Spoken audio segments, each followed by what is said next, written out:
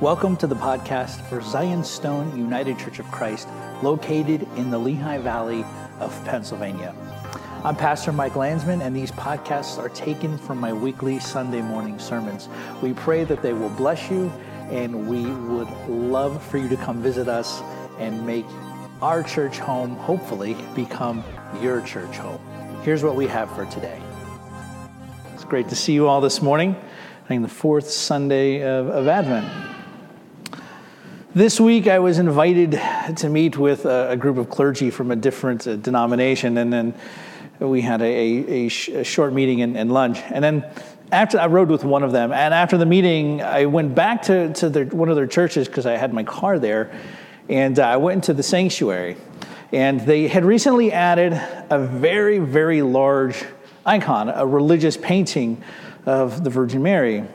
And if you look at pictures of the Virgin Mary, they look very familiar. They look very similar because there's different styles, right? Different time periods. And this one had some unique features. In this icon, unlike many others, she's holding Jesus in her arms, right? We've seen this. This is like a very familiar scene, right? The Virgin holding baby Jesus in her arms.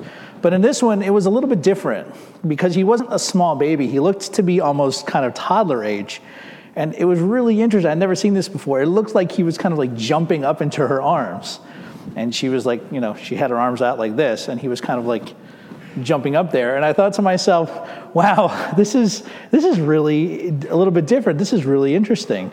And I thought to myself, of course, because this is how mothers and dads interact with their kids. And I thought about how my own son, Isaac, how I'll be sitting with him sometimes on the couch, or I'll be walking towards him, and he'll just jump.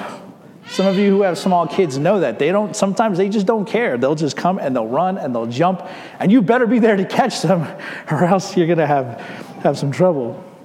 Another interesting feature of the painting was where the toddler Jesus was grabbing her robe, right? He had his hand kind of under her robe like this, and he was holding on. You couldn't see his hand, but you could kind of see this. And then from where his hand was, there's this gold filigree that came down about here and then went up over her veil. And I thought, wow, this is a really moving picture. This is a very moving icon. And I thought about how Mary gets neglected beyond a few mentions in Christmas. And the readings for this week was the Magnificat, what we just heard read so well by Rita. And I thought about how Mary gets neglected, except at sometime at Christmas. So what I wanted to do is I wanted to focus the sermon on Mary. And Mary gets overlooked a lot in churches, Protestant churches, because she makes us a little uncomfortable. Usually she gets overlooked because we don't want to seem a little too Catholic, a little too Roman Catholic. And she comes across oftentimes as just a receptacle for God's plan, or a pushover, or a plot point to kind of move the story along instead of what she actually is, a willing and necessary participant in God's plan of redemption. And she herself says in Luke 1:48, "For behold, from now on, all generations will call me blessed." But many times we don't call her blessed. In fact, many times we don't think of her at all. So today we're going to talk about the Virgin Mary, and today's texts talk a lot about her, and we're going to see what we can learn from her. But before we get there, we're going to begin with something that I promise will make sense all at the end. So one of the common tropes in a lot of Christmas movies, and there's a lot of Christmas movies on, is this idea of a Christmas miracle or Christmas magic. I find it more than a little amusing, and in what has become for many a secular holiday, that something remains of the supernatural or the mystical. It's almost like the one day a year where it's okay to talk about the mysterious, the magical, and the miraculous. And this appears all over popular culture. Right? We all know the story of It's a Wonderful Life. And I'm about to spoil it if you haven't seen it. In It's a Wonderful Life, the angel Clarence miraculously intervenes in the life of George Bailey, and George moves from despair to joy. And he's surrounded by his family and the people who he helped over the years. And they all give him the money to cover the money that his uncle lost to Old Man Potter. Or in the other Christmas classic, Die Hard, Theo can only drill through 6 of the locks keeping them out of the vault full of $300 million worth of bearer bonds. And Theo tells Hans, I can't do anything about the seventh lock. And Hans responds, it's Christmas, Theo. It's the time for miracles. And sure enough, the vault gets opened. Or in Ernest Saves Christmas, where Ernest and his sidekick help Santa find a replacement Santa just in the nick of time to deliver the toys for the kids on Christmas Eve. And don't even get me started on all of the animated kids show. I will say there's one that's not in my notes. I was watching this with Isaac the other day. It's like a Mickey Once Upon a Christmas or something. And in it, Huey, Dewey, and Louie, the three duck nephews, right, of Donald Duck, they want it to be Christmas every day. So what happens they get down on their knees. The one of them gets down on their knees like this, and he looks out the window in the night sky. And the other ones are in the back, and he goes, star light, star bright, the first light I see tonight. I wish I may, I wish I might, the wish I might have tonight. And then the other two come, and they join him. And they're praying. They're in a posture of prayer, and they're praying to a magical Christmas star, right? So it's interesting how in what's largely in our culture now a secular holiday, there's still these trappings of the magical, of the mysterious, and the mystical. And I say all of this to point out that our culture, even though it's immersed in secularism, still has room for this sort of thing, even if people claim to not believe in this sort of thing. And Christmas is the perfect time of year where the true Christmas magic, the incarnation of God the Word as a human baby boy, gets the spotlight as it should. Now, in these movies or shows, if they're not well written, there's a fortuitous series of events, right, which happens, and everything works out at the end. Everyone is in the right place at the right time. The seemingly insurmountable problem is overcome. The couple falls in love at the Christmas party. Santa finds his magic bag. The selfish person learns to be giving. This is called, I'm going to get technical for a second, a Deus ex machina, or God from the machine. Now, this means, back in the days where Greeks were doing plays, what would happen was, after everything went wrong in the story and there was no way out, they would have a character dressed as a god. He would come in on a crane, where we get the word machina from, right? He would come out, the god would descend, and he would make everything okay with a wave of his hand, and the story would be resolved. He would fix everything for everyone and bring about the happy ending. And so this functions in the same type of vein as these stories of Christmas magic or Christmas miracles that we see.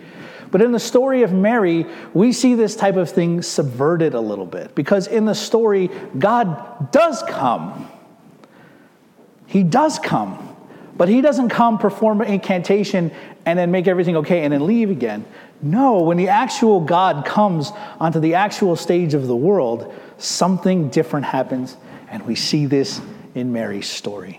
And so in the story we just heard read, Mary goes to visit her cousin Elizabeth, who herself has also been given a miraculous child. And we're meant to see here, brothers and sisters, the links between miraculous births in the Old Testament and the miraculous birth between first Elizabeth and then with Mary. Because we remember the story of Sarah, and we remember the story of Hannah, Samuel's mother, and we remember the story of Samson's mother, who unfortunately isn't named in the text. But all three women are promised these miraculous births, and so is Elizabeth.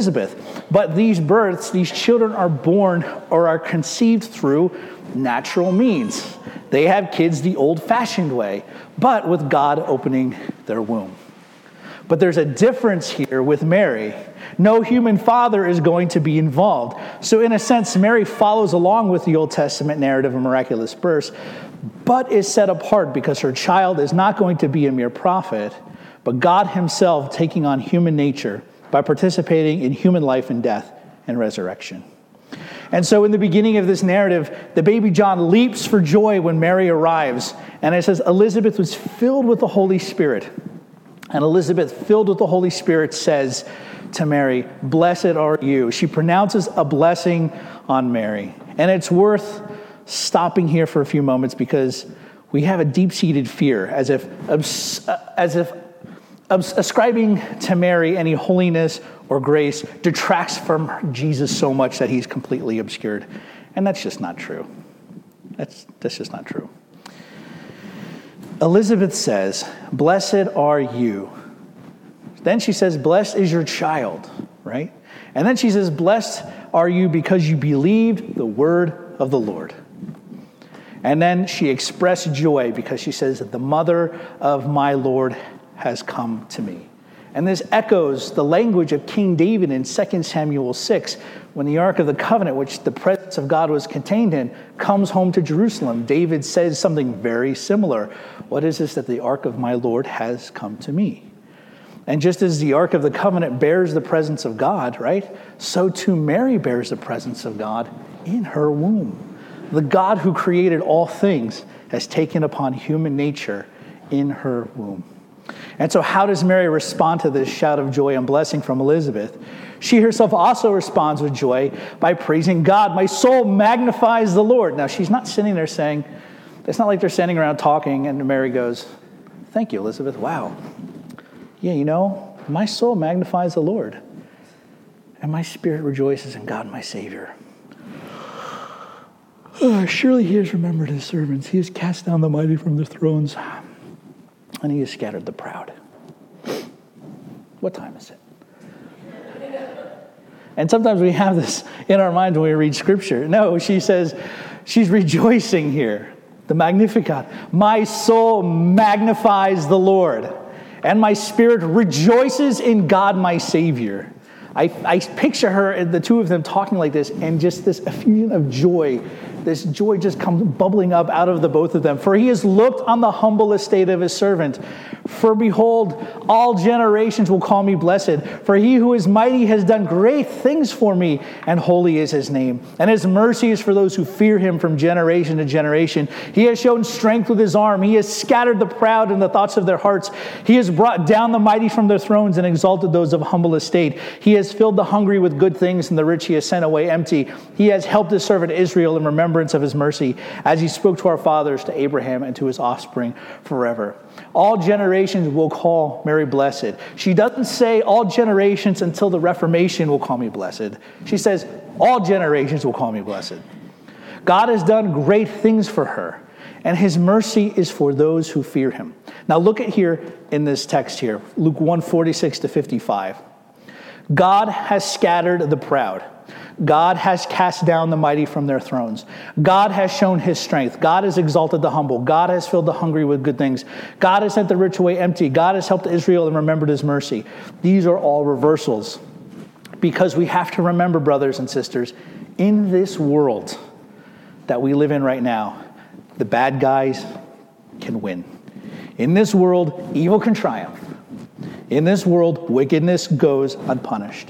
In this world, people can be mistreated, and systems of oppression and corruption can and are erected.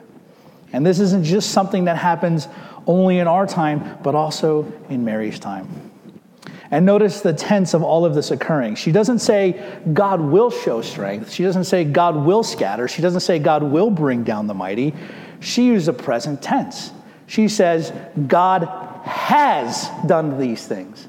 It's as if these things are actually done, that these things are actually accomplished already, that the proud have already been scattered, that God has shown his strength, that God has brought down the mighty, that God has looked on the humble estate of his servant, and the mighty one has done great things.